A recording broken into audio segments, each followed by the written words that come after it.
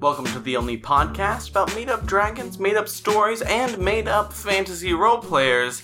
I'm either Lilo or Willow.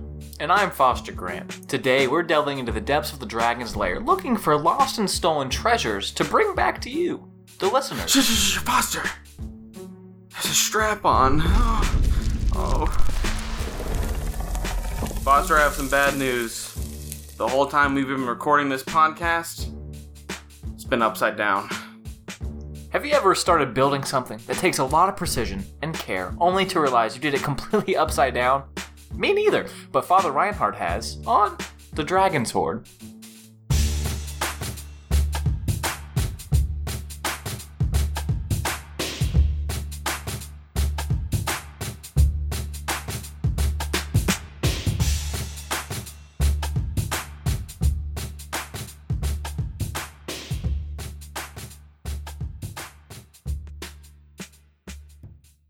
So, last time we were here,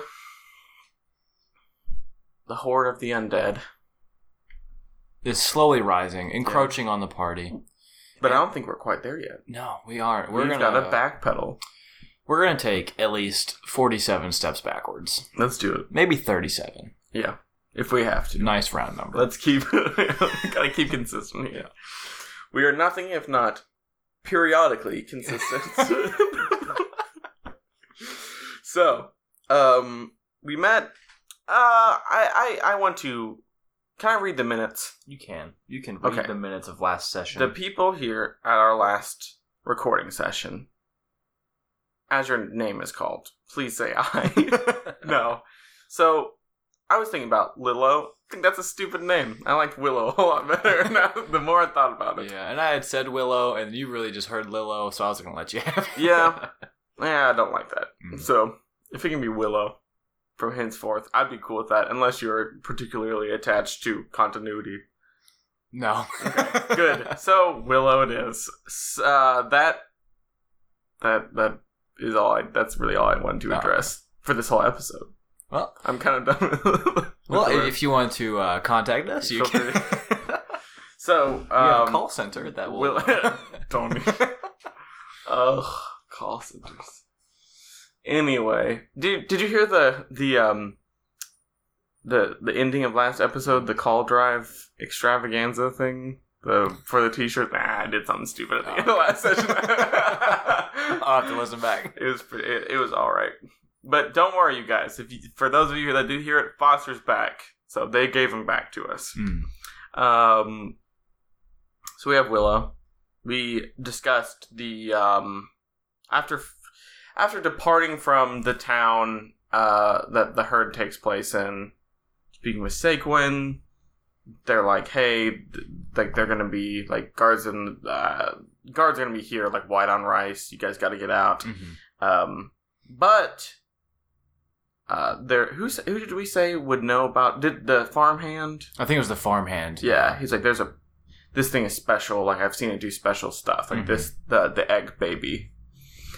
Go to this like scholar dude, and he will be able to at least like give you maybe give you some illumination. At the very least, like he's a friend of a friend, and then he can help you out.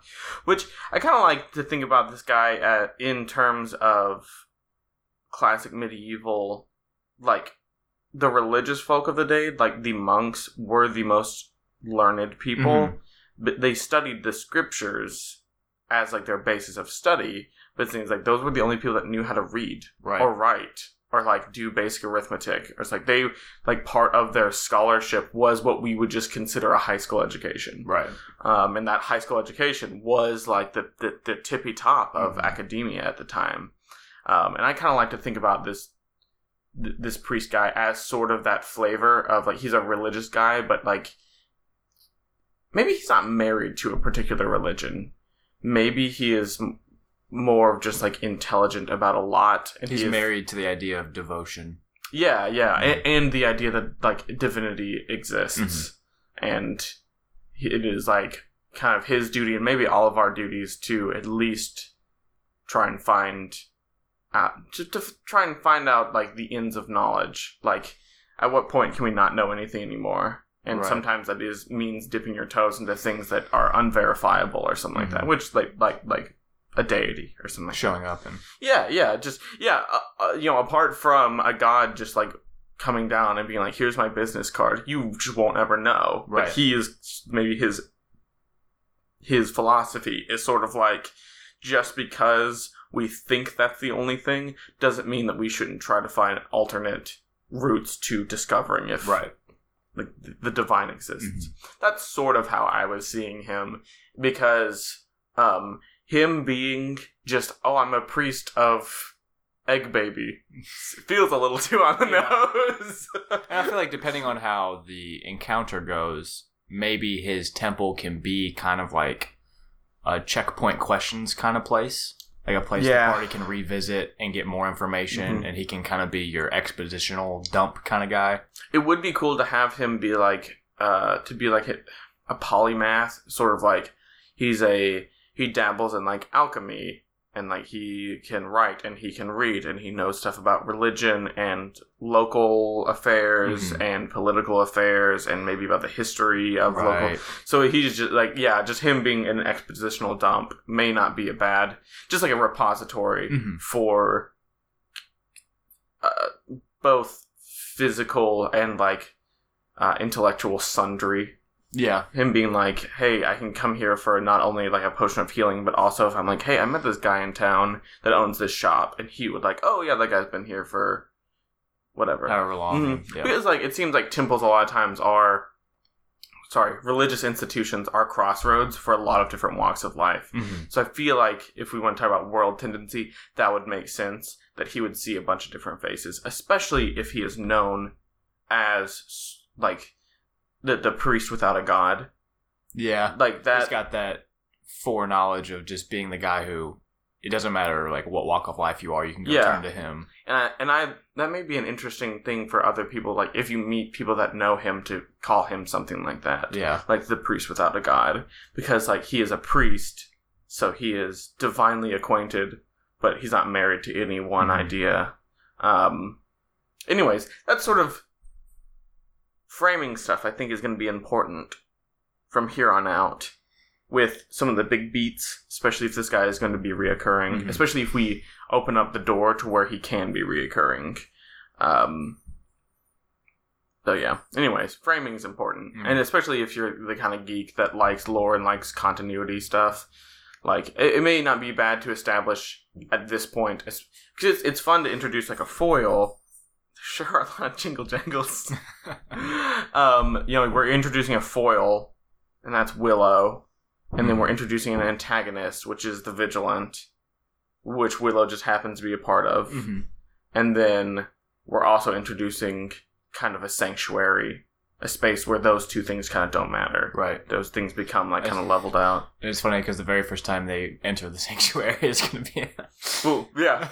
Which I think that's an interesting metaphor too, is like those two ideas clash inside of like this space where it's such a blank canvas inside of like that space to where something like that can happen. Right. So, I don't know. From a narrative standpoint, I think that's interesting. Okay. So anyways, the godless priest. Yeah. Is he gonna be like a father or something? I feel like it's like a very like just endearing term. Yeah. I'm okay with doing something like that. Doing like a, maybe shying away from like a reverend something and more of like a kind of generic like father, whatever. It seems endearing. Yeah. There's an endearing quality to that. That's fine. Do we have a name for this guy? We've already proven that I don't come up with names very well on the fly. I can see if I have any. Father Reinhardt. Or we already have a Father Reinhardt. Do we? I think we mentioned that sounds like really familiar, like super familiar. Because I've been thinking about the name for this guy, and for some reason that came to mind. Father Reinhardt. Where have I heard that before? Because it has just been like that name has been in the back of my head. Did you do a thing for Dread, a Father Reinhardt? No. That sounds so freaking familiar. Father Reinhardt. I know that. Is there an actual like historical Father Reinhardt? There might be. I know that Reinhardt's in like Overwatch. Let me just see it. Welcome to our real-time Google part of the show. Father Reinhardt. Django Reinhardt? Joseph Reinhardt? Overwatch. Lots of Overwatch stuff about Reinhardt. Is Reinhardt Bridget's biological father? I guess it's just Overwatch. Sure. Father Reinhardt it is. So he knows this shepherd guy. And I guess that he just kind of knows everybody. Yeah, I think that's a consistent through line. I was going to try and do like a thing where it's like, oh, this guy owes me a favor or something like that. But if we would just want him to kind of have the... I feel like everyone might owe this guy a favor. Oh, I mean, like... Reinhardt owes Shepherd guy a favor, but I think that I agree that I think it may be more interesting the other way around because that he is a Renaissance man and kind of a polymath. Yeah, him just being he's kind of like he's just a jack of all trades. It's like Da Vinci in the Assassin's Creed games. Yeah. He's a polymath. He just is. He has touched and experimented with basically every point of everything. Maybe. And he's mildly proficient with most of them. What if the farmhand... what if the farmhand, like, to try and repay Father Reinhardt for what he's done for him, is, like, constantly, like, if he finds any, like, weird vegetation, he, like, brings him a sample. Oh, yeah. That kind so of thing. He's... Yeah. His alchemy. He feeds that weird, like, knowledge addiction that he has. Yeah. That's fine. I like that. And then he's sending these people there... What if he sends them with something that he found? That's a good idea. And I like that. That way, that's a foot in the door. Mm-hmm. And they're like, what if he sends them, they have the pink poncho. What if he's like, just send, like, you don't have to give it to him. Just let him. This guy wants to look at it. He's like, he won't ask it from you, but he'll take it if you give it to him. Mm-hmm. And what if you even did a thing where it's like, if you do give it to him, he gives you something back. But if you let him study it, like, no harm, like nothing bad happens, nothing good, nothing extra happens. But if you offer it up, because I think the poncho was like, it was basically just armor that like any class could wear. It counts as like basically just a poncho. It's like somebody gives you like a +2 or whatever. Yeah. So, and I think it had some type of holy property too. I think it does like damage reduction for evil creatures or something, or like undead or something like that. Something like that, which would be very useful. That would be since useful our sorcerer is. Yeah. Undead. So that if you give him the poncho, I like the idea of them, like, giving the players a chance to be, and encouraging them to be generous, because because you are, like, I think D&D, there's just, like, the general zeitgeist, the zeitgeist coupled with just mechanics is you are encouraged to be selfish. Right. Mm-hmm. I think... That's why murder hobos are a thing. They exist, and they're prevalent. Yeah. The fact that there is, like, murder hobos is something that you should just assume will be present. Yeah, is that there's a reason for that. Yeah. So giving your players an advantageous reason to be generous, I think, is a good precedent to set, and it may be a good trend to be like, if you want to be something other than a murder hobo, there's a viable, like, path for you to take. And, like, as a world builder, that also gives you the chance to be creative with, like, weird stuff and just have them bring it back to Father Reinhardt for him to study or for him to figure out what it is. It makes it to where you can create. The problem with world building is the fact that everything begats something else, and everything will become something else, and that the terrible rabbit hole is starting off with, like, here's this town, here's the name of this town, here's the mayor of this town. The mayor's father is this guy, and the mayor's father's father is the one that built this town. He was best friends with the mason in the next town over, and that's why they built this town. That mason dude owned a quarry that was owned by... like, you just... It doesn't end. Nothing happens. Yeah. You haven't done anything consequential, because your players, unless you want to start introducing time distortion, won't go back into the past and meet that dude's father's business friend who owned a quarry. It doesn't matter. They'll see the streets, but they're not going to care who built it. Yeah, you knowing that is important, but something fun would be to, like, just have a weird box that does just like a weird wooden box that they find. You know what it does, and you know why it's there, and you may be even able to give good hints as to why it's there. But having a weird box that every single time you open it up, there's a different piece of, like, fruit in it. and then just giving it to this guy. Because it's like, how useful is that actually? But giving you guys an excuse to go back and talk to this guy. And being like, oh, the Fruitmancer of the East. I don't know. And then, dude, Father Reinhardt could just evolve into just, like you said, he's got a finger in every single pie. Mm-hmm. And so just the nicknames could just flow freely. And I think that is also like a good wellspring of inspiration. For you to, there is nothing really that spurs creativity than introducing something that you don't have an explanation for, but knowing that there's this ticking clock where like, I eventually have to explain this thing. Especially if you have a week in between you introducing something and being like, so you have, like, you've got to at least be like, there's a reason why that bugbear was knitting a sweater. It's like, and that's all we have time for today, you guys. I'll see you next week. And then you have to come back and you have to be like, well, this is actually a transformed old maiden or whatever.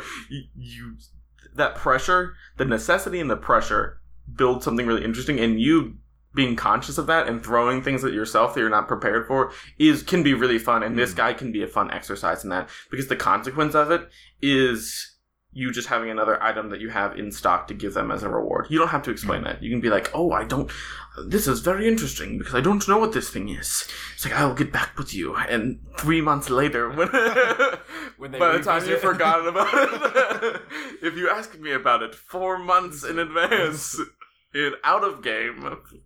So I think it may be an interesting, this is just a thing that we don't have to quite really expound on right now. I think it'd be an interesting idea to where the more stuff that you give him, like, he learns more and more, and then eventually, like, one of the items that you give him is something that, like, corrupts him or, like, taints him or something like that.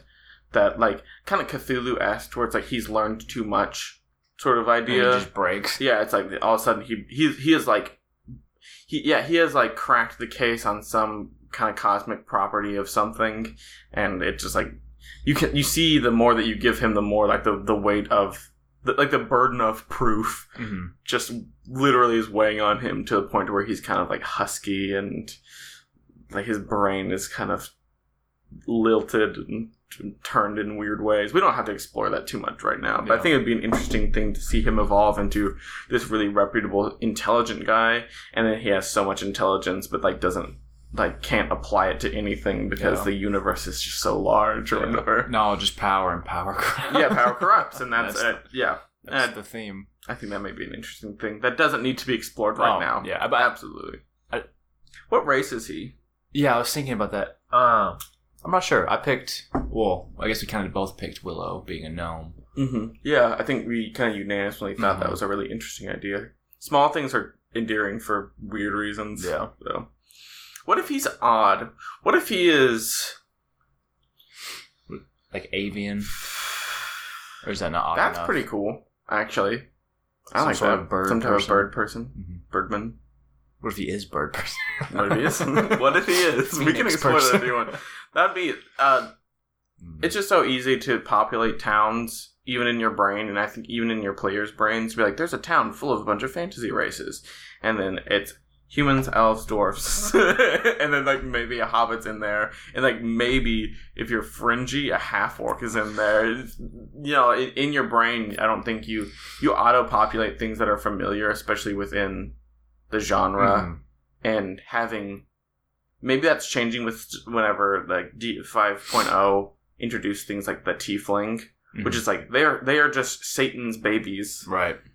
And for like, but they're also like civilized members of society, even if they have a bad reputation, a little bit of a checkered past. Yeah, and they do that. They're not responsible for, and that idea I think is really helpful. I think that's one of the big pros of D&D is 5.0 is the fact that it's subverting a lot of their own expectations on stuff.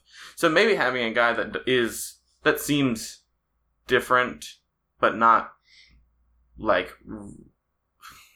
dangerously different. Yeah. He's not a demon. He is not like a gargoyle or like a sphinx or something like that. Something huge and weird and mystical to the point where it's like, I should be afraid of this thing. It's so different. So, anyways, I like the bird person. Bird guy. Yeah. What if he's... I think that may be even a fun little, like... What if he's like he looks like a like a parrot or something like that. Just a large parrot. Yeah, just like he's like kind of constantly, he's got that instinct to collect information and be able to like spit it back out. Yeah. But like sort of, I don't know. He just like, you constantly catch him repeating what you say. But that's just him like like, analyzing. Maybe in like say. Under his breath. Yeah, I like that too. It's like, oh, it's like these pews are really nice in here. It's like these pews are really nice in here, aren't they? They're very nice. Just kind of always like that chitter chatter. Like the brain chatter his tick is just like his brain chatter is just constantly like on the outside. He's externalizing that. He's got so much in there. He can't fit brain chatter. He's got too much already. I like him already. He's pretty decent. Oh man, 'cause I just imagine them like, depending on what he's like into at the moment, like they're coming back to his temple and it's like, oh, why is there like shrubbery growing out of the ceiling? And it's like, oh, because he's been messing with. I think that's a really good idea to start with that, to introduce him as because you've already said, like, this person knows things. So they know that he's already a knowledgeable person that can tell you things about history and religion. You already know that. Even subconsciously, like, you know, this person will be a wellspring of information, but you don't know that he's going to be very practical. I think it'd be a really cool idea if you introduced him as doing something alchemical. So it's like he's not only knowledgeable, but he also can apply it to things. I think that's almost pivotal. So they're gonna meet him in the middle of like a thunderstorm, right? Because they're gonna take shelter. Yes. That's gonna be another reason why they're going in. What if he's like playing with some sort of like mild like weather manipulation type stuff, or just like electricity, like basic electricity things? What if we talked about before that like there's a fog rolling in and you see that red eye of a thing like growing in intensity? What if that's like he's pumping something into like an engine or like cranking out like a bunch of like smoke or something like that, like into his big like ossuary. I've never said that word out loud.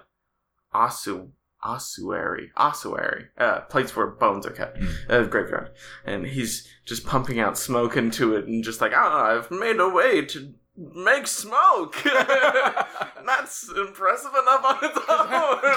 Then you can pair that with like 30 minutes later when the sorcerer shows up and there's still just like kind of this latent mist all over the place that just sits there. And then you see this eye thing again and you're like, oh, it's just, wait, he's right here. yeah. I think that'd be really interesting to have that. Again, like continuity is fun. Especially whenever something like that, something innocuous turns into something sinister, but not because really, I mean, that's no doing of his. Right, he's just kind of... He made a smoke machine. He's eccentric, yeah.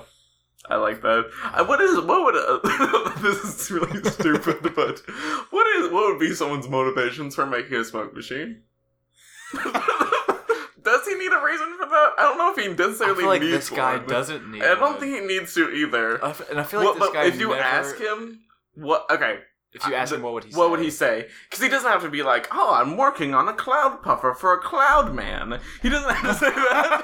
But if he says like, oh, because smoke is interesting, even something like that, even like that amount of reasoning, like what is his reasoning for making a cloud puffer? I feel like out of like fucking lichen. I feel like there's got to be like some times where he just like wanders down into town and he hears people talking about things, and maybe he heard some sailors talking about how like the clouds were like right above the the ocean, and like how gave it a weird effect. He's like, clouds on land. Well, that's mist. Can I make mist? Yeah. Well, that's nice that he's like, we talked about like what are the fringes of knowledge. Can he synthesize natural? How far can he dip his toes into like weather creation? Right. And that's like his latest like whatever, his weird like harebrained thing that he wants to do. So maybe he's got his toes in some horticulture and like some botany and stuff like that, where it's because he, plants make oxygen, and like he's got these like kind of alchemical ideas that, obviously that affects weather and weather patterns and stuff like that, and he's also working on this cloud puffer, and that's like he doesn't quite know, but he's onto something with the cloud puffer, and he can't even tell you why, but he's just got a really good feeling that something about this cloud puffer is gonna like maybe like 3 or 4 times after, like if you go back to him like 3 or 4 times later, you just walk in and there's just like a thunderstorm happening inside that he created.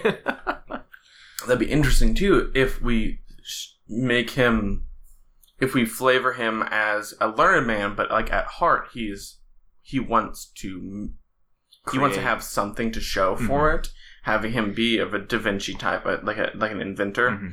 So like he makes his clown puffer, and they leave with like little I don't know, little wooden boxes that they can break on the ground and like makes a cloud. Basically a smoke bomb. Yeah, they can make like little smoke bombs and stuff like that. That'd be interesting. Towards like, I figured out how to do this thing. I know how to like encapsulate it into something magical. I can turn this physical thing into something like he goes and he grabs like small crates and he like sticks it on the end of the thing and he cranks it. Yeah, and puts stuff see, in that's there. cool. That's fun. Because that doesn't make sense because they would eventually like evaporate, but it works. It works, and you don't have to argue with results. Yeah. Like he told you that he was onto something. Yeah. Like, you should have just believed him. Like, he is the kid who, like, farted in a jar and then closed the lid. Yeah. And then it just turned him into a genius. Or maybe he did that because he was already a genius. So, it takes a genius to fart into a jar. And maybe many people did, but no one took the step of actually getting the jar. So, and he's the guy that will fart into, he will build up a fart and he will find a jar. So they go there. He's farting into a jar. Oh, no, what would be an interesting, like, it would be a weird self encounter is if while they're with this guy and they're like thinking through something, if they summoned Walter and Walter and this guy had a conversation. What a weird. I can't even predict what would happen there. That's just like a unstoppable force meeting another unstoppable force. Yeah. Because, like, this guy's, like, super, like, in the quest of knowledge, and then you give him, like, the world's greatest encyclopedia. Yeah. Like, what would... Don't let that happen. Yeah. I mean, it's like giving the world, like, the greatest AI that has ever existed, and then being like, here's what Wikipedia is. But worse because magic. So that'd be very interesting to see what would happen if those two forces collide. And you may want to be prepared for something like that. If you want to introduce greatness, like, they don't let the party give Walter to this guy.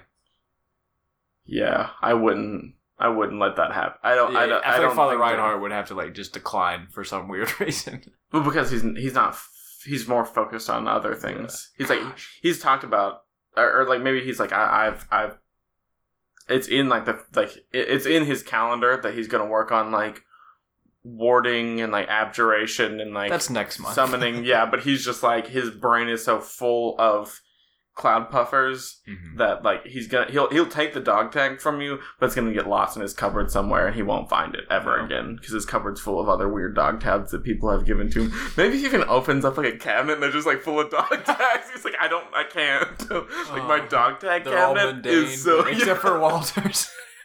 It's my dog tag cabinet. It's just full. Like I can't fit another dog tag. He's got a drawer for everything. This guy. That would be very interesting to have if he just had drawers. He's forgotten where like what all everything is. He's super intelligent. He's super organized, but there's just so much of all the things. There's just too much. It's like, do you have a ruby pendant? And he opens up a drawer. He just started organizing stuff, but he didn't have like a system of organization. He's just like, if I keep all similar things inside of a cabinet, then obviously I'll know where all those things are. But he never took a time to be like, this is where, like, the green stuff cabinet is. Here's all my pendants. Yeah, that's why if he's super intelligent, he has all that stuff. If you ask him for something, it may take him. He may even tell you, like, it's going to take me days to have to rummage through all this stuff. Like, nothing can happen immediately, and it gives you a good cop-out as to why, is because, like, in his cellar, where he has, like, a city's worth of, like, rows and rows of cabinetry, he's lost after like the first time he put the first thing in the first cabinet, he's already forgotten where it was. It's like he started with a decimal system, and then after that he tried to start arranging things alphabetically. And then he color coordinated for a little bit, but that didn't work. Like from beginning to end, you just see like 30 different organizational techniques. That's really interesting. He's really charming. This guy is great. He's really charming. We're knocking it out of the park with NPCs here recently, my boy. So I think we have framing good with this guy. I think we have.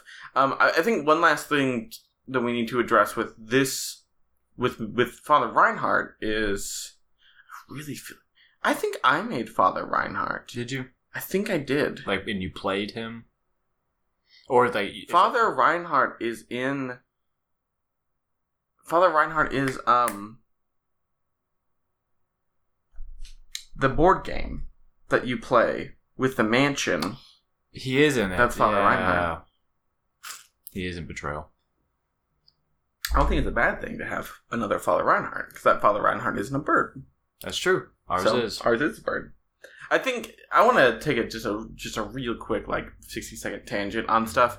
Don't be afraid to steal shit. Steal shit. Just do it, and then the only time whenever you feel bad about it is if you look back on it.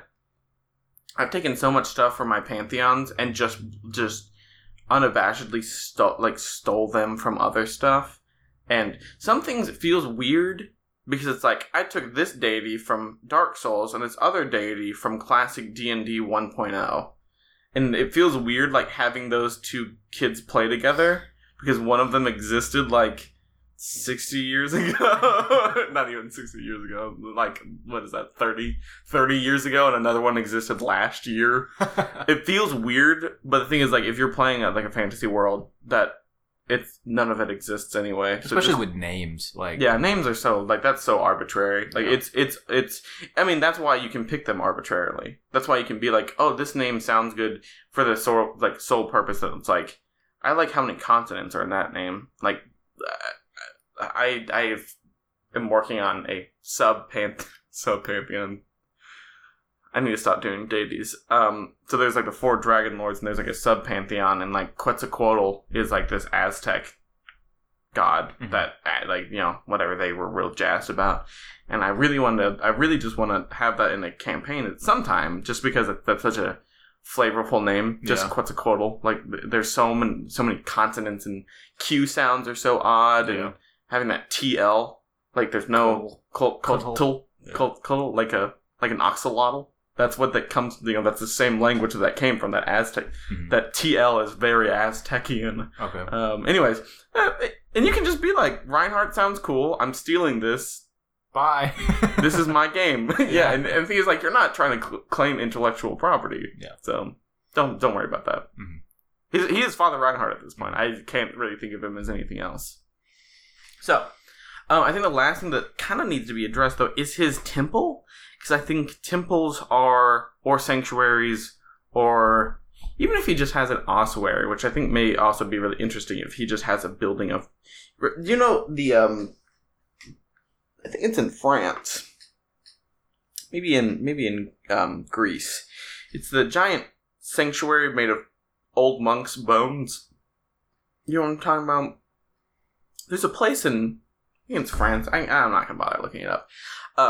But everything, the walls, the chandeliers, it's all bones. It's all bones of old monks. And it was built in like Black Plague era stuff. So people were dying, so they decided to turn bones into... It actually exists. It looks like a necropolis. Right. Is what it, I'm surprised they don't call it just a necropolis. I'm going to look it up just so you can see pictures of it. But, ossuary in France... Love bones. Yeah. It's a bone house. The world's largest ossuary. It's just they have chandeliers of just bones. The walls are mortared skulls. All those are just skulls. Right. They have a temple. They have an altar made of just bones. Like, and it's all of, like, most of it started as the monks that lived there that died, and it was like a way to honor them, because there was no room in the actual graveyard. Right. And then whenever people kept on dying, they're just like, well, I guess we're going to honor other people do in this place.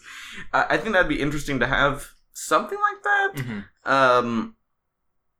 But I think if we're going to make him very pronounced, I think also his sanctuary should be a little different in its own way too. Especially since it's non-denominational. Right. In a way. It doesn't have to be bones, like it doesn't have to be that. But the fact that like I think that it should be that like strange. Right, it's not your typical temple. Mm-hmm. You don't go there to pray to a single deity. People may come there to pray to a deity, but the person beside them praying to their deity is a different deity. Mm-hmm. It can be. It right. facilitates that. And I kind of don't know what a structure like that would look like, I guess. And I think that's also, I think that is going to be important, especially if this is reoccurring. Mm-hmm. Having that kind of nailed down. Again, framing right. is important. And it can't just be like a big barn with a bunch of different shrines.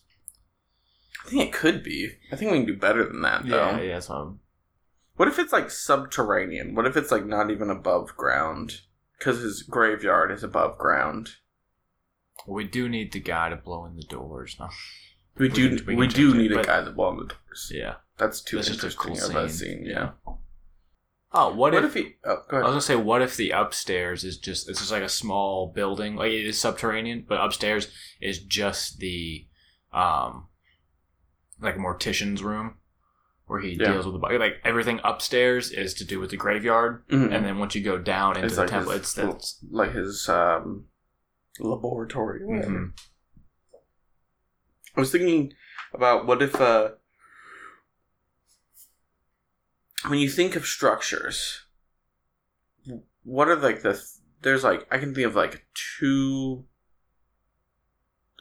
Okay, you think of fantasy structures: towers, thatch roof cottages, castles. Mm-hmm. I'm talking about like external structures, not dungeons and stuff like that, but like so towers, thatch roof cottages, castles. Depending on the setting, you could have like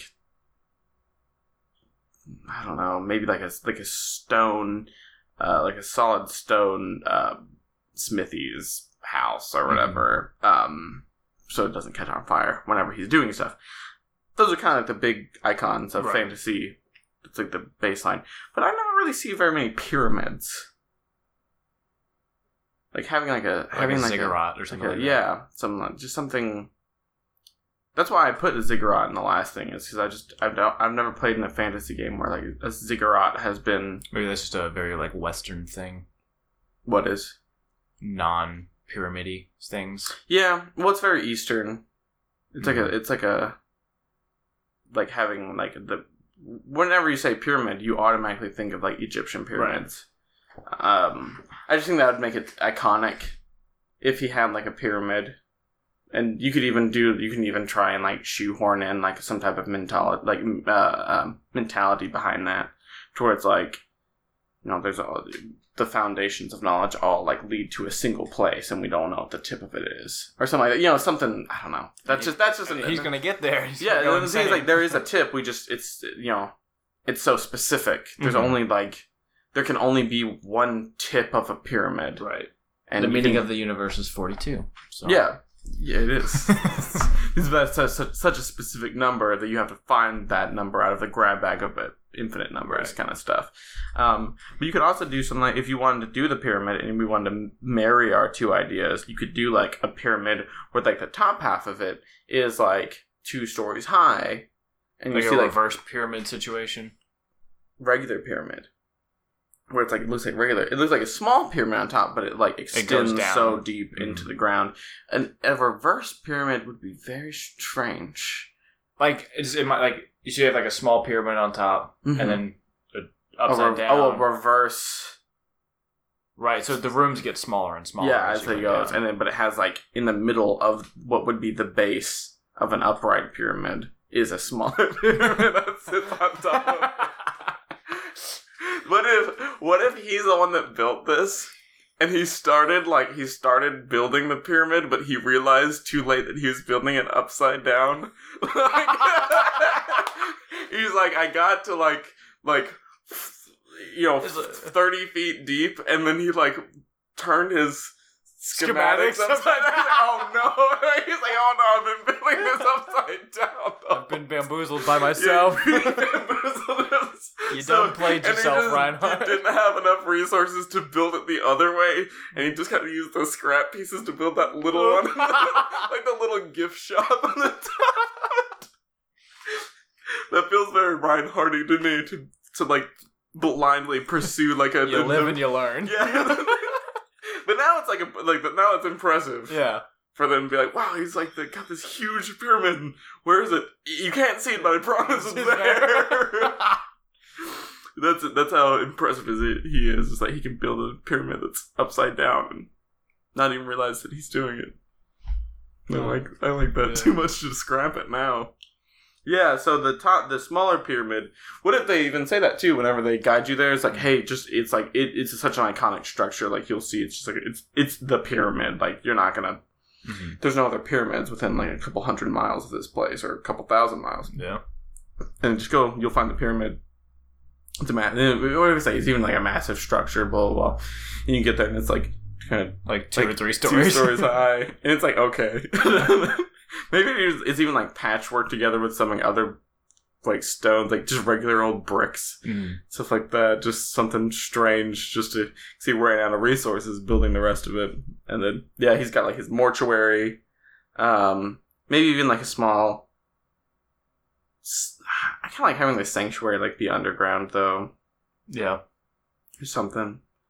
And then whenever like you first meet him, he's outside on like. So there's like a giant stone courtyard around this thing that is just the base of the upside down pyramid. So there's just like this giant square of stone and this tiny little, comparatively tiny little stone pyramid in the middle. And then, well, what if he, I like that. And then around is like his maybe like even inside of the stones, I don't need some of the stones are... He's placed like bodies and stuff like that, like sepulchers and stuff. Mm-hmm. Anyways, I don't know. That's not really important, I guess. So you've got his little pyramid on top of his huge upside down pyramid. What a weird idea.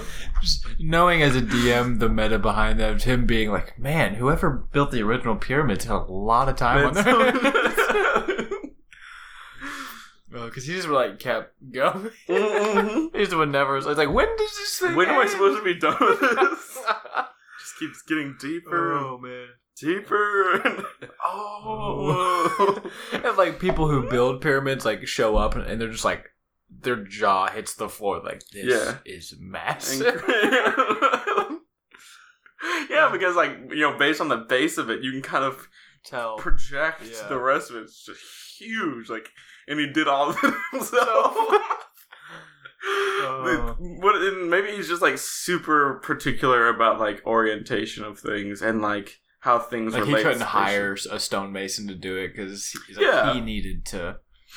Oh, yeah, that's pretty decent. What if, like on all of his like if he has like crates and stuff, he has like hand painted himself or like drawn like this side up. On everything, just because he's like super paranoid about it. He admits that it's an impressive feat, but he never wanted to do that again. He never wanted to make that mistake. He does not want to make that mistake. So even like what if he like has like incredible like ancient paintings that he's just like painted on like this side? It's just like completely defaced him with his paranoia. Oh man! And then all that paranoia. For some reason, he still can't organize for crap. Just can't, no. Well, maybe that's because of his paranoia. He's so focused on other things that putting things where they belong is less important to putting things in the right orientation. Like he's got like ancient treasure maps, but he's just written over them this side. Yeah. I like that a whole lot. Because he's just more satisfied the fact that like all this rows and rows of like shelving and stuff like that is the right side up. That it doesn't matter like where he puts things. Imagine building that upside down. And that took us the better part of an afternoon too. Anyways, Foster's talking about we got a kind of a pretty minuscule board game shelf, and it took 2 of us like a couple hours to put it up right, and then even after that, I had to take off some of the brackets because it was peeling the drywall off the wall. Anyway, So there he is. I think we have enough. Mm-hmm. You get there. There's the pyramid. The giant stone courtyard. Oh no, it's just like a little guy. Just a little guy. Oh. And maybe he's out there with his cloud puffer. And then, what if you even kind of built it up sinisterly? It's like you walk and all of a sudden the ground shifts to a strange stone material that you've never seen before, and around you billows in a thick smoke that obfuscates your vision. You can't see more than 10 feet in front of you. It's like this strange space. You walk forward and you nearly collide with your face with the large stone sepulcher that is reaching out of the ground in front of you. You can see the bars, and through the bars you can see a corpse resting upon a stone dais. Mm-hmm. And you hear him cackle with excitement. Yeah, because it's working. Yeah. It's like a shrill cackle rips through the air. You hear the sound of cranking and crunching, and he's just, it works.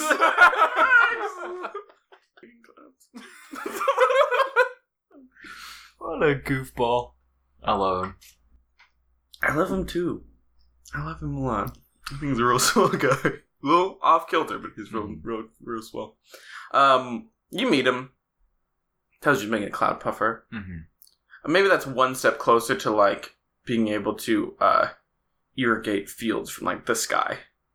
Because rivers are just so mainstream. You can just make it rain right on top of where you want to. Foster's quitting the show, guys. It's just you and me. We kill Willow. But we rename her Lilo first. He's back. Yeah. He greets you. You. Yeah, he's happy that you're there. Mm-hmm. Oh. He explains his shenanigans a little bit, maybe. Takes you inside, obviously. Because you were like, hey, we have this gold nugget, boy. Mm-hmm. What is it? It's going to take him some time. Mm-hmm. He's going to have to go into his records. Right. And as we know already, it's not well organized. Right. It's well organized, just the organizational method is... He forgot how he organized it. Yeah, that's how well organized. It's so intricate. It's so organized you can't keep up with how it was organized. Everything's right where it should be, though. Yeah, he promises. He can't even quite come to terms with that with himself, but a greater mind than his could probably suss it out. Which there may not be a greater mind than his.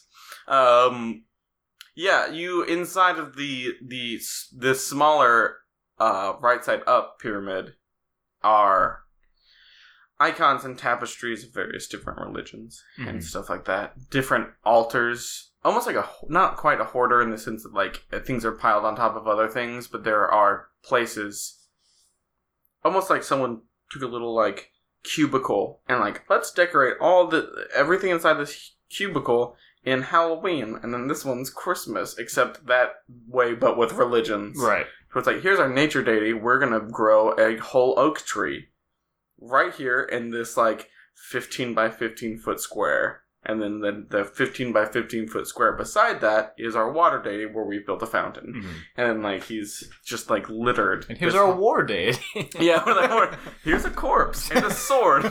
Don't touch the sword. It's cursed. What if you even have just some really awful atrocious reverse crucified living human being? It's we have to be inclusive.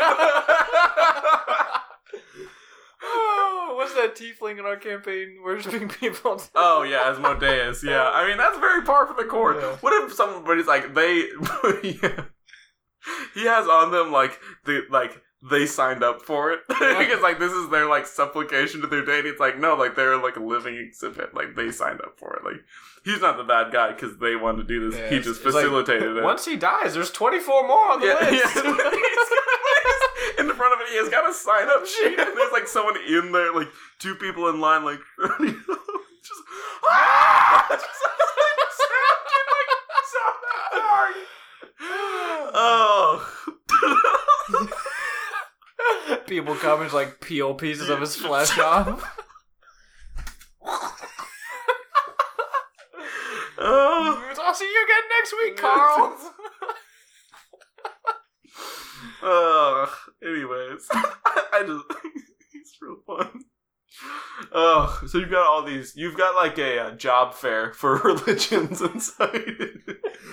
It's like a mini museum. Yeah, and he collects as he'd collect anything else. And that's probably why they ascribe him to like a priest or like a priestly status. Is because he probably knows more about most religions than most priests know about their own religions. Right. That kind of unabashed obsessive quality of his has led him into like a deeper, more comprehensive study of, and maybe even more objective. Especially if you have like a paladin or something like that that's worshiping a, maybe like a fiery war deity or something like that. And what if he's like,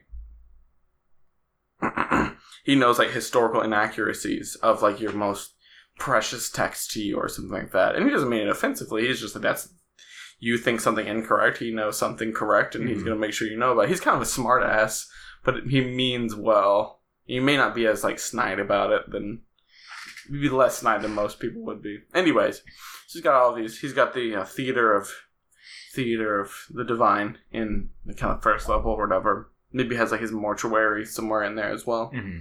Or maybe that is like the second level. Yeah. And it's just those 2 levels. Yep. And then the stairs. Or does he have like a down waiter system? I like a dumb waiter. So that's kind of like he's got a little elevator. Yeah. Kind of like a little engineering in there. Yeah. That's the kind of thing. Being comprehensive, especially if he knows how to build a pyramid, he can probably understand how a winch works. Yeah, and if he can make a smoke machine. That's probably a better analogy. So, yeah, he's got all these different levels, different catalogs of different things. Maybe each level is like organized by. That's about as most as he can remember. Is like the levels are organized by a certain thing. Like, this is books. There's like the next level is like flora, and the next level is fauna, and the next level is like minerals, and the next level is like he's just got these huge like broad categories to things. But he understands that, like that's probably as much as he can get out of himself. Yeah. And maybe even has like a. What if like the very bottom is like aberrations, things that he like won't fit into any other category. That he doesn't understand. It's his junk drawer. Yeah, and like it could be just like remarkably dangerous or like pretty innocuous. Just it's a weird shape that he doesn't quite know how to. It's like a stone that's in a weird shape that kind of morphs over time into other weird shapes. Like, yeah. Is it minerals? Like, is this thing living? It goes in the bottom. And like in the middle of the bottom, it's just like this small cube, 3x3 on all sides, different colors, paint individual square. It's just a Rubik's Cube. I've never been able to get to decipher this one. This one haunts me in my dreams. What if you take it and you try to use it and you fail an intelligence roll? You get like cursed. You get minus points to you get a penalty to your intelligence, but not because you actually are less intelligent, but you just feel less intelligent. So you just behave like a dum-dum because you're like, I just am. You're just accepting your fate as a dumb guy that can't make colors make the same colors on the same space. Yeah. He's a repository. We have really beaten that horse. He collects and he catalogs and he understands and he creates. And he's going to be a safe space. And then he goes to maybe the histories section or something like that. Or holy texts or like mythologies or something like that. It may be an interesting idea too. Like he's like, it's going to take me a while. Like, you guys can hang around here or you can come back to me tonight or something like that. And then they can go experience the town a little bit, come back, and then, like, the storm happens. Maybe shop, because they've done jobs and stuff before in Tutorial Island. Or maybe even, like, then Willow can, like, push them to go into town because she needs to figure out why she's here. Oh! Yeah. Or maybe she That'd be she like leaves them and comes back if she has to, but that's definitely a good motivation though for going into a place. You already know that she's going into town, so like she's like, well, can we just, since we're waiting anyway, can like I kind of start getting things set up, or like figuring out where I need to start organizing stuff and figuring out what it, because I like the idea of keeping her really unsuspecting. She thinks this is just like a job. Right. Like this is the same thing to her as like a blacksmithy passing down their like forging hammer. Right. She thinks she's just like, she literally probably thinks she's just the neighborhood watch for the whole city. She has no reason to believe otherwise. Yeah. She thinks like, obviously like she thinks of her mother, her father, whoever was involved in kind of high regard. She sees it as like a respectable occupation. She got kind of handed down that same, maybe a little bit of familial pressure to continue on with the same. Right, but it's like not negative pressure. It's like, it's like this is she wants to step up. Yeah. It's like this is like a positive influence on society, and like there's good purpose and good pay behind it and whatever. So yeah, I like the idea of like her unknowingly like leading them into a trap, because most of the time players can circumvent that with a good like perception or a sense motive check, or like an but investigation she's innocent check of it. Yeah, she's just like her hands. She doesn't even have to wash her hands because she didn't kind of get them dirty from the start. Yeah. So they may go into town. They meet. We may flavor the town or something like that here, probably next time. But they go into there and I think we need to get to the point to where the battle begins. Maybe even start working on that, and then we can talk about the town, because I'm sure they'll wind up going to there later or something like that. Because more than likely, they'll wind up killing that other guy, the Necromancer. Yeah. They'll almost definitely wind up dispatching that. Okay, so they come back after cavorting in the town. He's got it, and he's like, this is the only thing that I kind of really know about. Right. It's raining on their way back up to the... It's already starting to storm. Yeah, and he meets them and says, like, he doesn't really know anything about the deity, but he knows something about, like, the red crystal balls. Yeah. And that kind of gives you a step removed. Because if he's just like, there was a... Yeah, instead of, like, this is a... there was a... that was really good. That's a good like mentality to have on like really any type of alluding to something else that you don't want to, like, there was a thing that happened this one time, but like don't quote me on it, because history can be falsified. Right. This was a. Are we gonna have him allude to the final destination, like the final, like, this is where this group used to worship this thing? Are we gonna do that much like projecting into the future? That is a really weighty decision. Pros and cons of not doing that and not doing that. So we have a really, really kind of a little bit crisper, clearer foreshadowing of being like, there's like these dudes that worshipped like a fortune deity. And they were kind of all about like these seeing stones or whatever that helped them communicate with their deity. Let them see the will of their deity with like these orbs.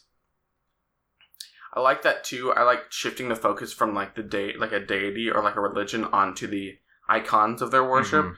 So being like, it'd be like, instead of talking about like a Judeo-Christian Jesus, being like, there's these people that walked around with like crosses on their necks all the time, and they would talk to the crosses and they would kiss them, and they would offer up prayers to their deity through these crucifix. Through the crucifix, and it was this symbol, like really focus on something that is relevant, but kind of a red herring, but intensely relevant to the situation. Like, here's the appetizer. Yeah. It's still part of the meal. It just may not be the main course. It may not be what you're really there for, even if you don't realize it.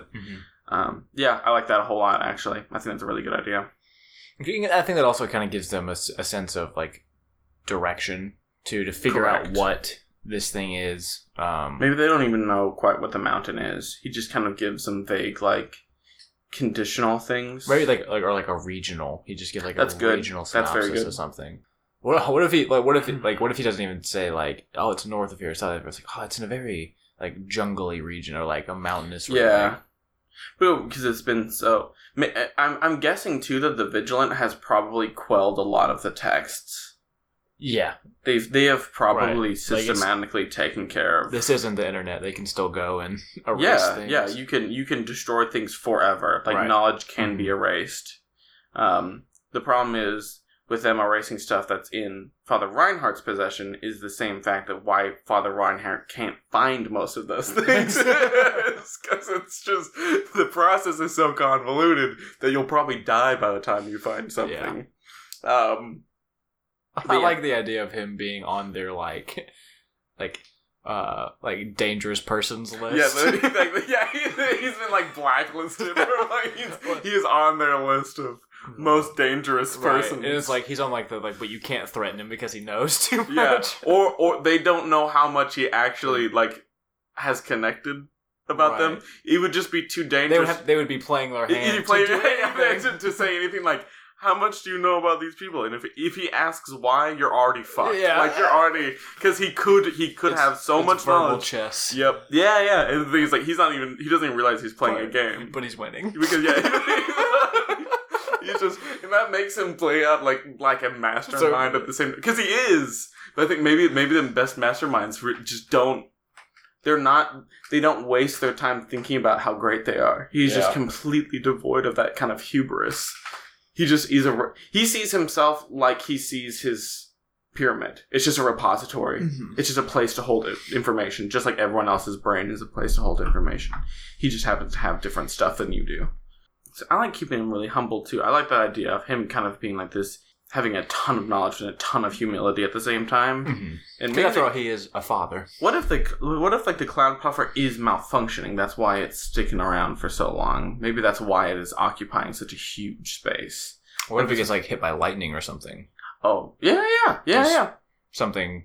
I like the idea of him not being above making mistakes. Yeah. On stuff. But yeah, he comes back and he tells you there was some mountain dwelling. Do we want to give incorrect information? Okay. Pros, cons. We're really kind of backing ourselves into a couple different corners. Yeah. It's okay if we just wind up in one corner. We're in three. Yeah, there's big problems there with only got one left. Continuity. Yeah. This is the problem with foreshadowing and with prophecy. Is can those just be wrong? Can you being go to the town and ring the bell 3 times and then whatever. X, Y, and Z is going to happen. And if they go to the town and they ring the bell, and can nothing happen? Can you do that? Can you justify doing that? Because I think that'd be an interesting idea if maybe these guys, if the Vigilant planted fake information to at least mask. What if they went to the trouble of changing the topography of the location? That's quite the feat. Yeah. But ooh. What if they knew he... But then there'd be a cool revelation whenever they get to it, and some part of the end of an adventure would be this place used to be full of trees and whatever, and but someone came here and chopped without a word overnight chopped down our entire forest and burnt it to the ground, and that'd be very interesting to be not even really know that you're on the right path and then get there and be oh, we're there. We are at the gateway of this. Because they knew he had information. Maybe they know he has information about the region. Oh, so instead of trying to, I was gonna say trying to mask it with too much different information. Mm-hmm. What if they just try to make the real information false, look false? Yeah. That's pretty cool. Mm-hmm. I think that's a better idea because it's easier to touch. Yeah, and you can provide a lot of intrigue on that whenever you realize that it's a lie. Right. That's pretty. Because then it really feels like the sheet's been pulled. Yeah. And the thing is, then I think you have more reason to be we're already here. Right. We know what this is. We know what happened. We just gotta know why this happened. Mm. You're already and that's really all investigation is. I feel we know what we're doing here. We know what happened here. It's we know we're investigators. We know there's a dead body. Why did this person kill this other person? Mm-hmm. And that's a lot of, and I think that may be a problem with a lot of good mystery stories is they give you we know that we're investigators, and that's all they give you.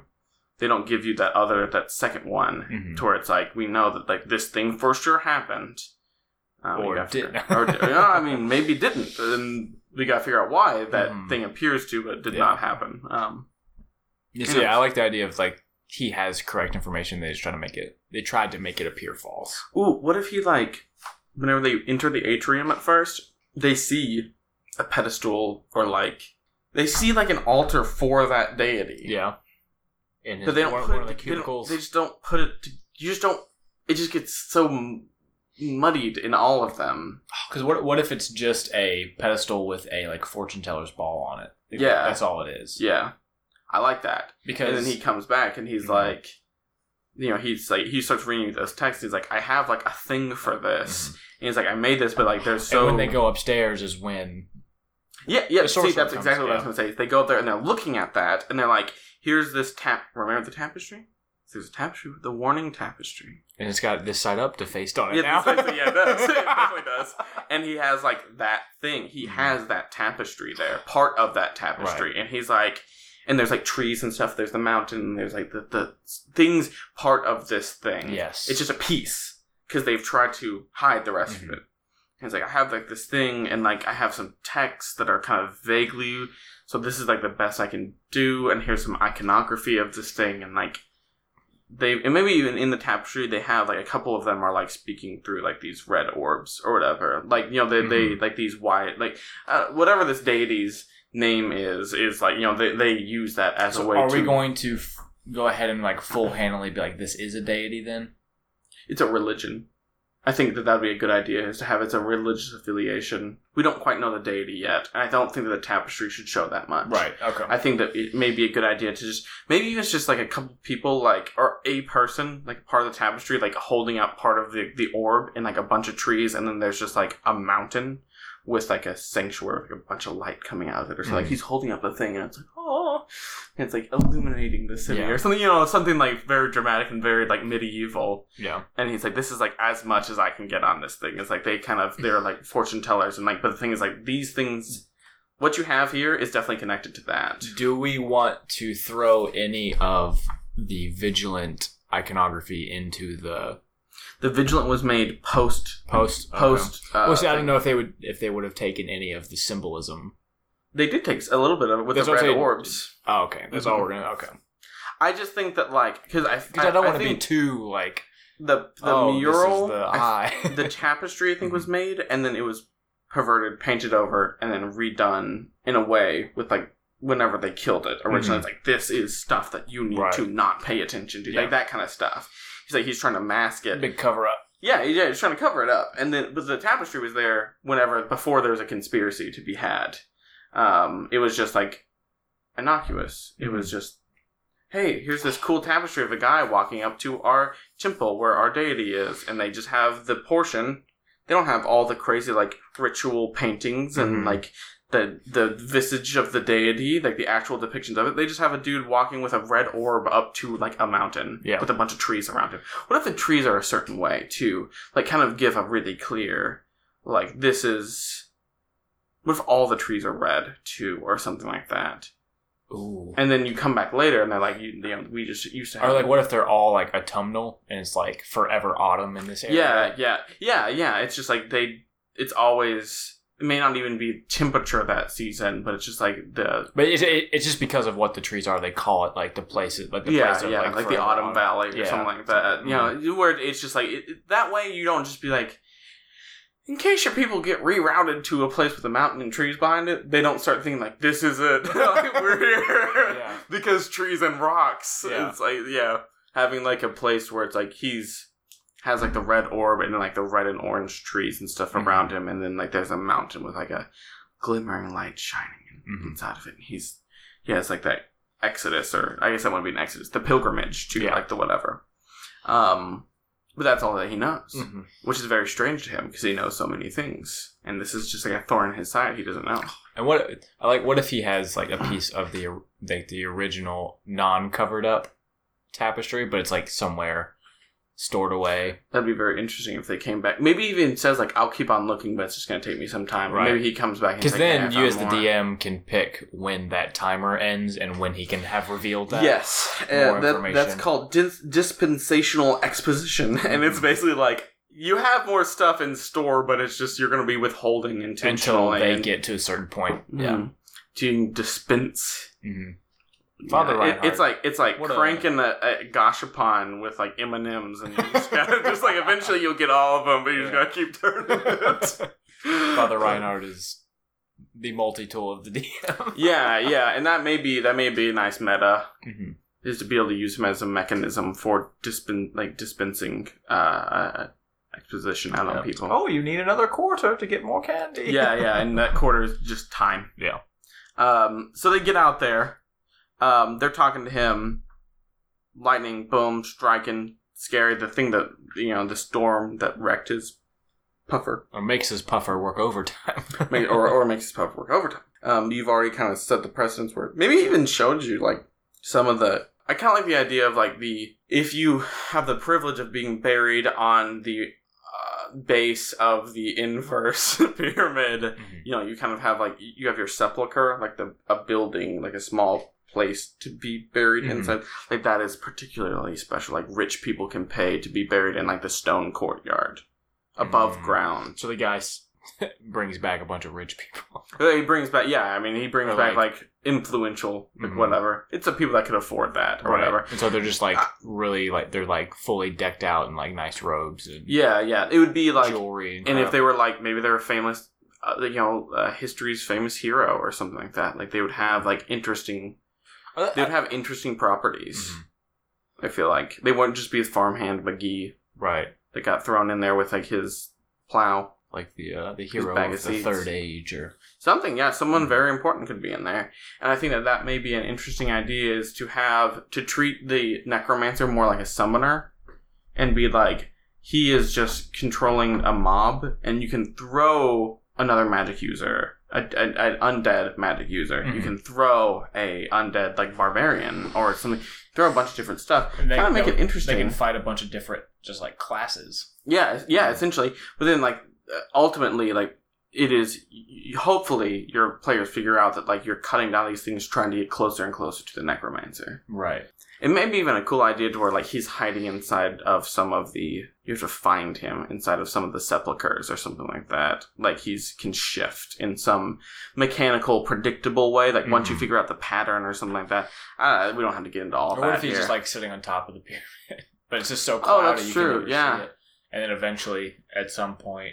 Or maybe you have a magic user who uses some sort of like wind spell to. I guess it would be. I think it would be kind of contingent upon who your players are. That's what I was saying. It's like there's so many different things you can do, and like I don't know why I can't really get behind anyone who don't know who the party is. Yeah, and that's gonna be the challenge of this entire thing. I think so, but I think that the story will speak for itself eventually. Yeah. I think it already is starting to do that. You can tell that the ball is rolling on things, and it gets easier and easier to start just connecting. Again, connecting. We already have the ending. Right. Everything else is fluff. Yeah. So, it's just, we already have the pillow. We're just stuffing and we just kind of want to figure out how many beats we want. Exactly. So. That's exactly what we're doing.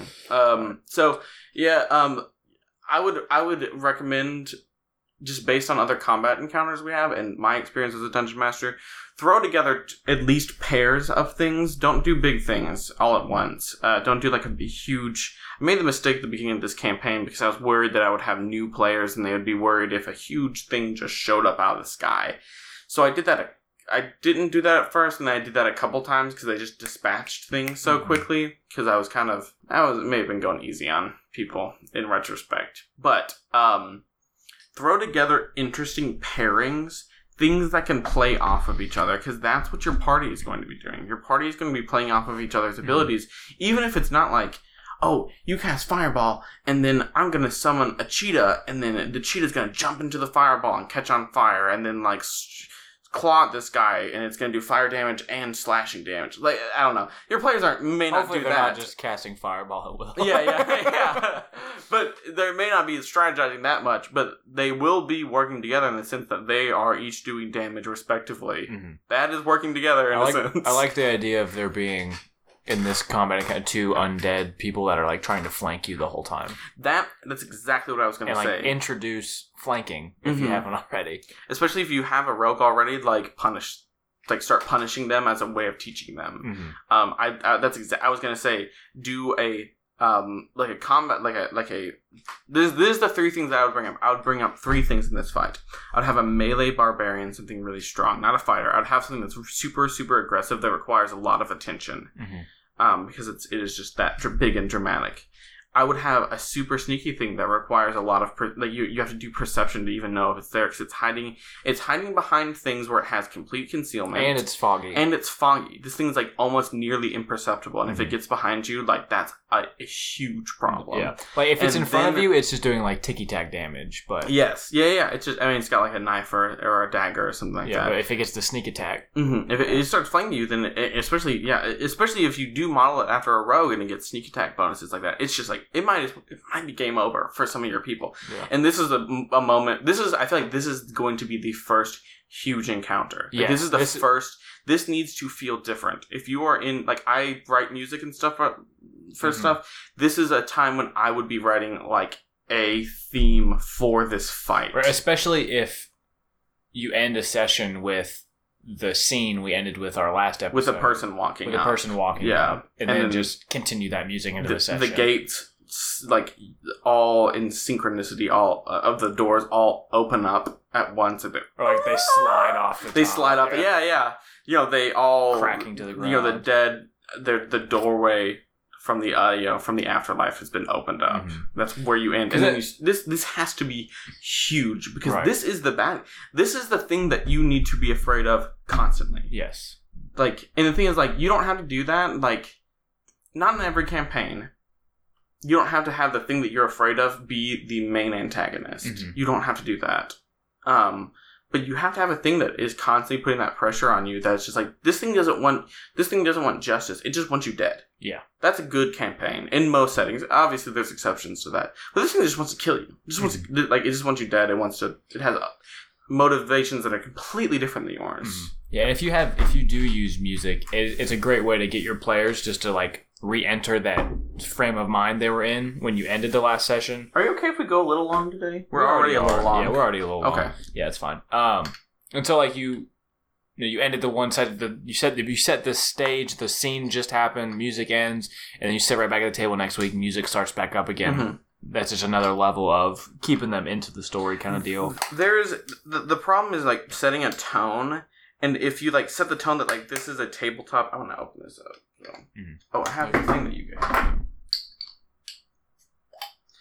If you're, it's so hard to set the correct tone, and music and soundscapes are a really easy way to do that. That's why, like, even in my games, if I can just make the sound of, like, wind blowing, I will do that now.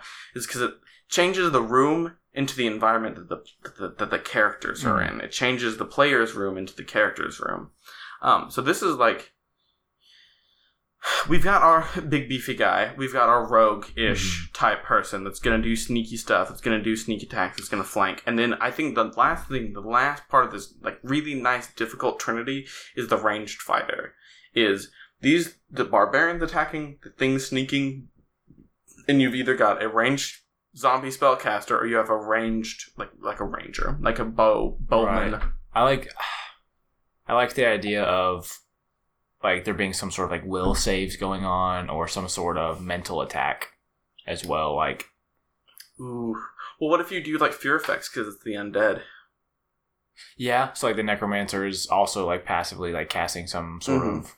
Yeah, he's doing some smaller stuff to just make environmental hazard. Because his big thing was just undead people. Yeah, and he's just kind of clean... You know, it's a lot easier for everyone else to do the work for you and him just clean it up. And not even clean up, him just go in there and take what he wants. Right.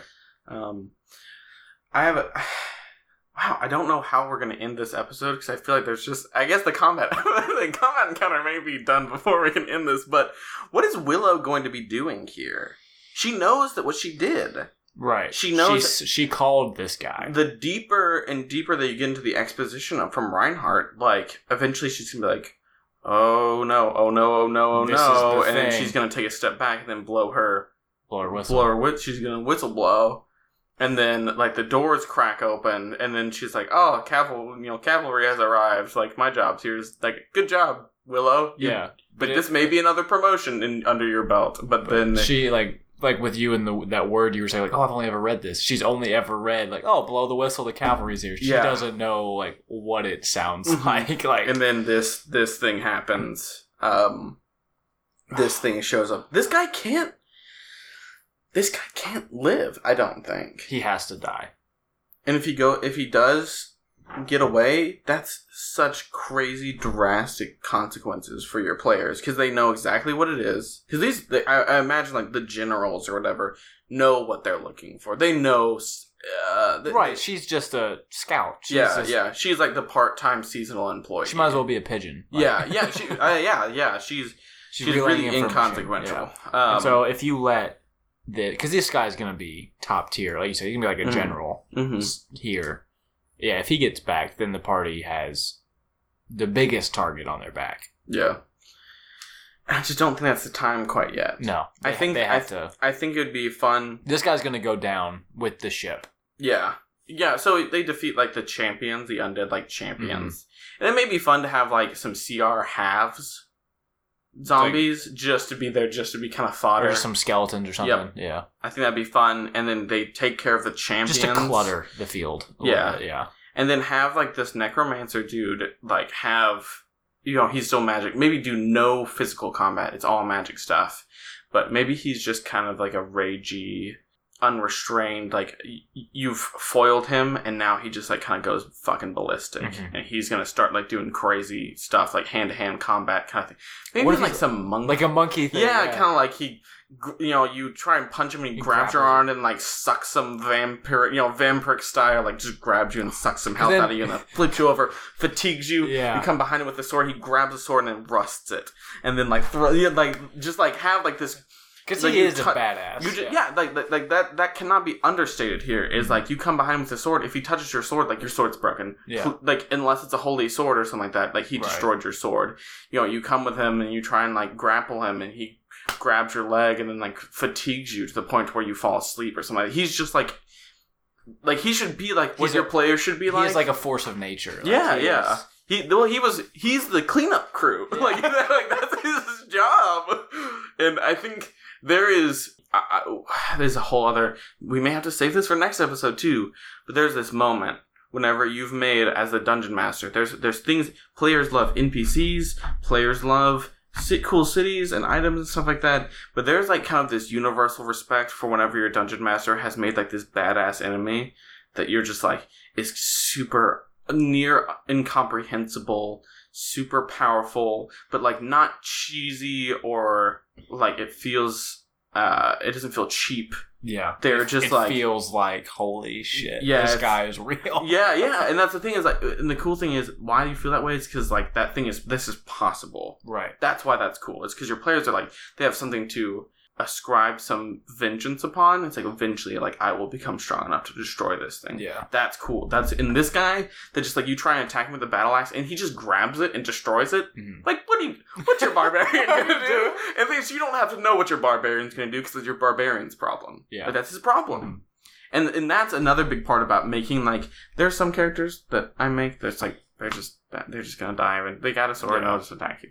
There's some bad guys where it's like, I don't necessarily know of, like, the way to kill them. I don't... the Ronin. Yeah, like, well, they were... I built 4 of them intentionally, in that way. It was like, I don't really know exactly how you guys can plan... I got ideas of, like, maybe what I would try to do, and there are some correct ways and incorrect ways, but I don't really know. Really know. They're just badasses, and they don't... It's like you went and made, like, a level 15 character or something like that. Yeah.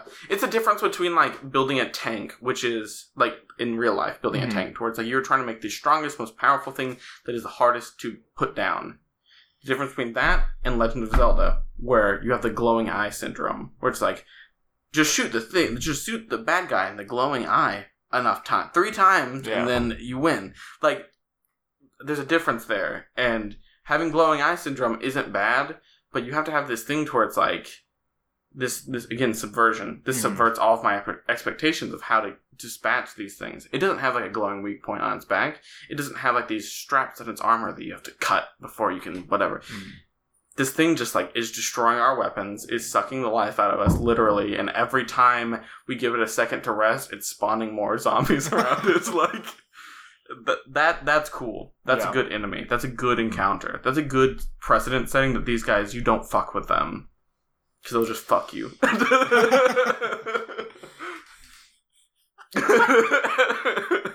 was going to say something really not safe for work. Oh, man. That was pretty already not safe for work. This is like when you order a stripper and she shows up with a strap on. Yeah, that's probably where we're going to end today. Yep.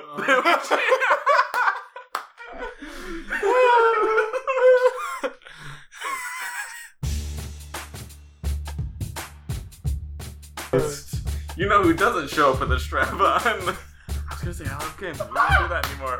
We don't do them anymore. We've never done them ever. You know who doesn't show up with a strap on? Us. Unless that's what you need. Because, but if you do need that, feel free to contact us at thedragonshordecast@gmail.com, on our Twitter at @thehordecast, or on our Reddit page, The Dragon's Hordecast. Please try to keep it friendly. And let us know what you think, man. Whatever device you're listening on or whatever platform you're using, leave us a review or a comment or a rating, whatever you can do on there. That really helps us out, lets us know that you guys are enjoying the content we're putting out there. And it gives you guys a chance to let us know what you guys like so we can keep doing that. If you really like this creative stuff we're doing, which we think you all are, based off of our numbers, then we'll keep doing stuff like this a lot more. And we really enjoy that. So leave a review, comment, subscribe, whatever you guys can do just to let us know that you guys are enjoying what we're doing. We're on basically every platform that doesn't require you to spend money to get it. So places like PodRocket, places like Stitcher and stuff like that, we aren't on those because you have to pay for those. We are on Podbean and iTunes, Apple iTunes podcast. We are on SoundCloud. We're on Spotify. We're on more stuff even than I don't even know some of these websites that exist that we see us on. But we're on there because we want to provide the show for free. We do have extra stuff. I think on average about 20 minutes of every recording winds up being not aired. If you'd like to hear that extra unedited version of our podcast, where I still EQ it, so it's still listenable. It's still it's the same sound quality as our show, but I haven't shifted things around. I haven't added sound effects, and I haven't cut out the ums or the weird tangents that were like. Man, I started trying on adult diapers here recently. If you want those juicy takes of us saying things that we will definitely regret later when we become politicians, please go to our Patreon. Patreon.com/thehordecast. Same as our Twitter. We have different reward tiers. It's as small as $1, and we'll let you know that we are grateful for that, and we'll make sure that the Horde knows that you are doing such a cool thing for us, all the way up. Oh my. All the way up until we'll write a letter and then ship off a pair of dice, or a set of dice, or a pair if you only want to. If you only want to, that's fine too. But we'll ship off a special set of dice for you. Yeah, that's cool. If you don't want to do monthly subscription type things, but you want to still try and give back to the show a little bit, we do have merchandise. teespring.com/stores/the-dragons-horde. Go check it out. We got a store up there. Got t-shirts, long sleeves, v-necks, several different butternut designs. Throwback to seasons 1 and 2, and as well as we have just our cool logo from October. We got t-shirts with that on it, as well as a Stellar Goose Booty mug. If when you wake up in the morning you need a cup of joe, you need a Stellar Goose Booty mug to put that joe into. Yeah. If you want to confuse your coworkers as to the nature of your sexuality, get a Stellar Goose Booty mug. People are going to wonder exactly what you're about. They won't ask you because HR will be all over that. And I think the question of the hour is, Foster, are we forgetting something?